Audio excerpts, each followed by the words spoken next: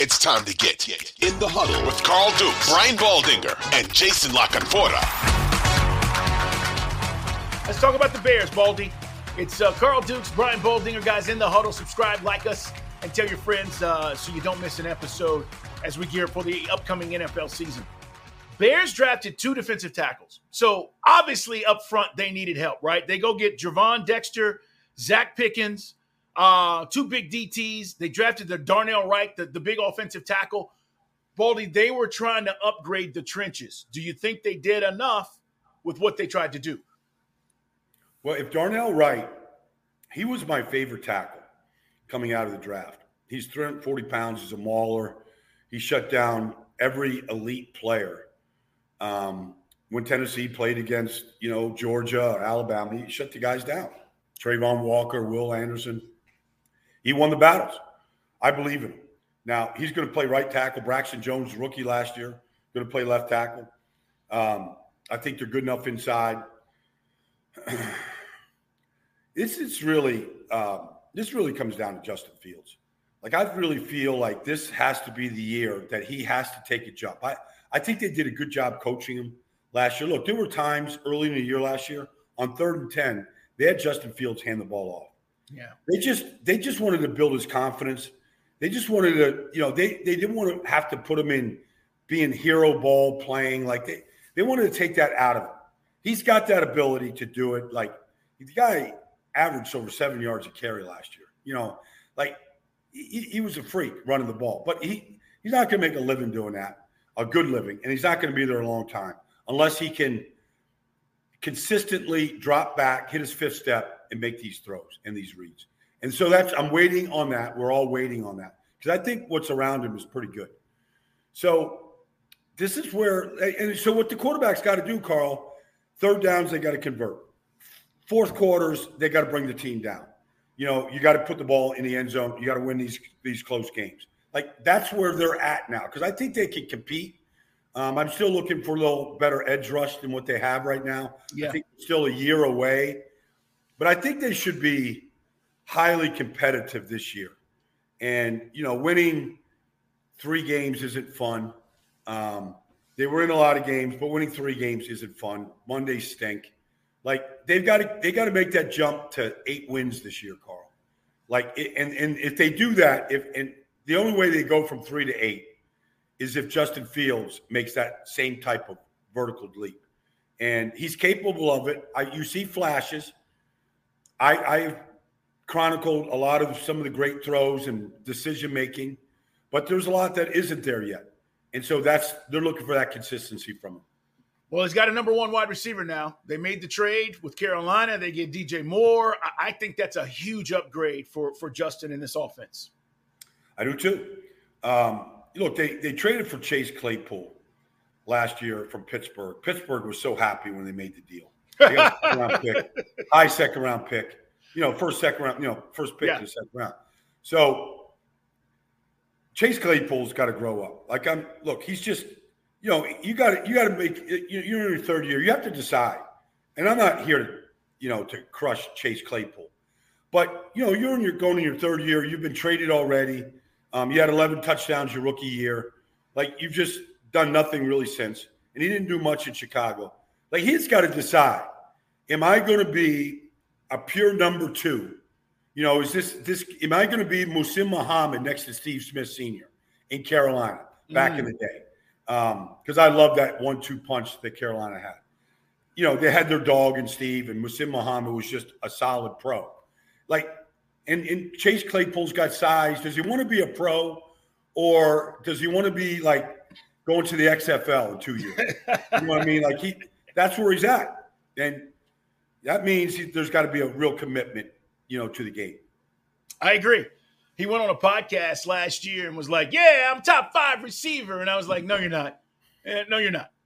So I'm with you. He's got a lot to prove. The other thing I do want to mention is Robert Tonyan, tight end, was with the Packers. I think he's going to help their red zone offense. Now, he didn't catch, I think he caught 17 touchdowns, Baldy, over the 5 seasons he was with the Packers.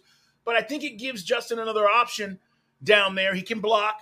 So it's just something to look at, guys, when you talk about where this team is going. And remember, they went and got Tremaine Edwards and TJ Edwards, both of those guys on the defensive side, 2 linebackers. So they're trying to upgrade that defense to give him some help. I think you're right, though. I think they're a year away. Projected over-under, by the way, 7.5 wins, over-under. I think that's the offensive coordinator came from Green Bay. Yep. Robert Tonyan 2 years ago had 11 touchdown catches.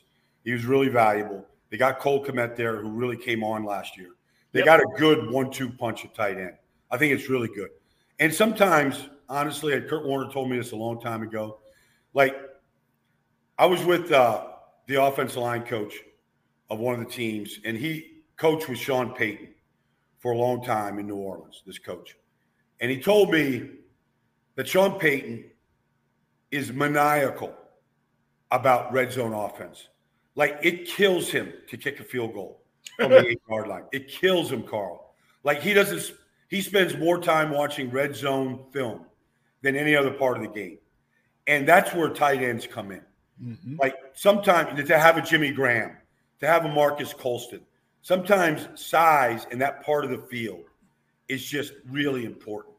And you just think about Gronk and Brady and, just the combinations of big tight ends that really earn their pay in the red zone.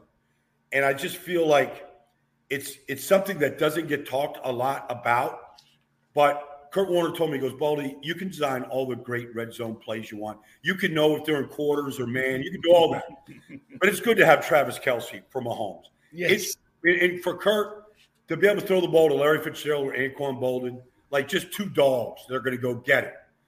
And find them when they're being chased. Like, finishing drives is so important to winning games.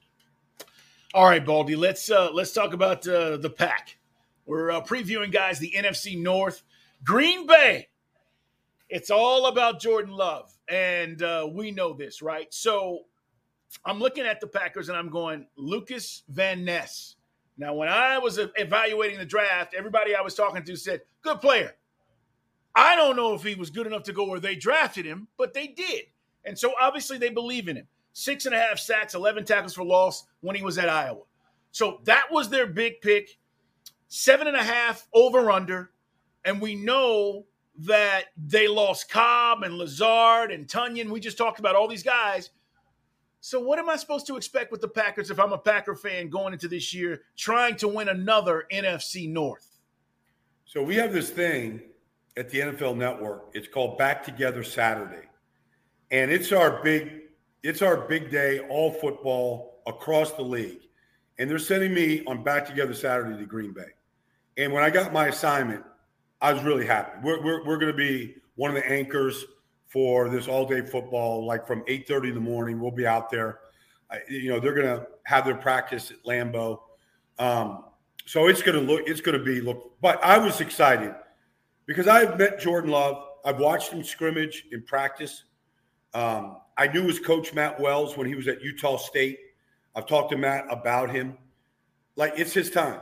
And so I'm excited to watch him. I'm excited to watch him with Christian Watson and Romeo Doubs and some of the young guys that got a chance to play last year. Yeah. Rookies a year ago, second-year players. I don't know how much they have around him, to be honest with you. Like, they don't really have – sometimes you got to have that veteran guy in that wide receiver room. I don't know that they quite have that right now.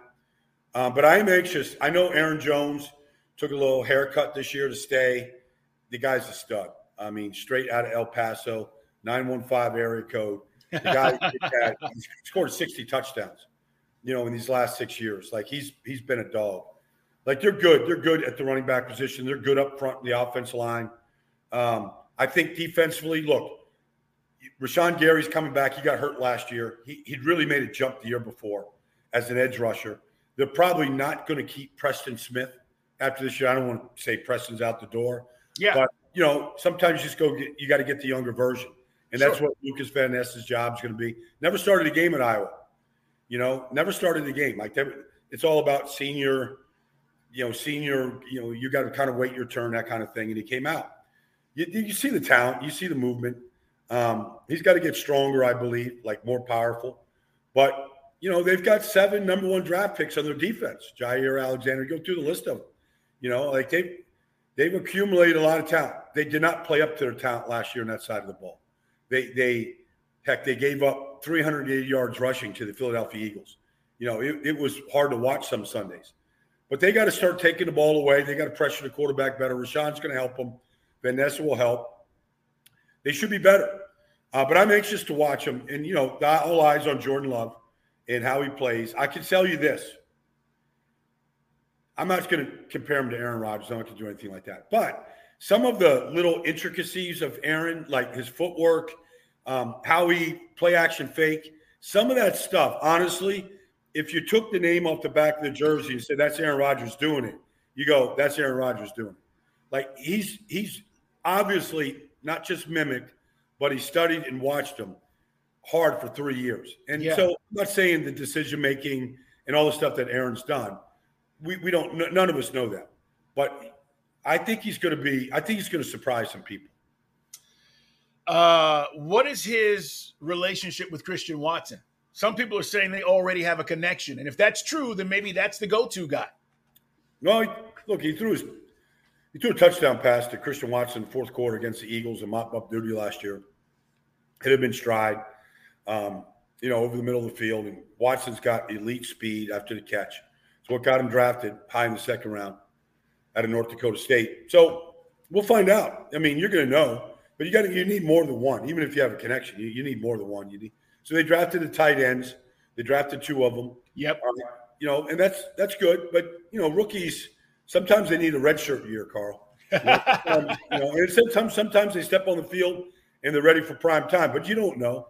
You don't know what you kind of hold your breath sometimes in these guys and how much they can absorb and really go up against elite defenses and good players and. So we'll see. I mean, they're just young right now.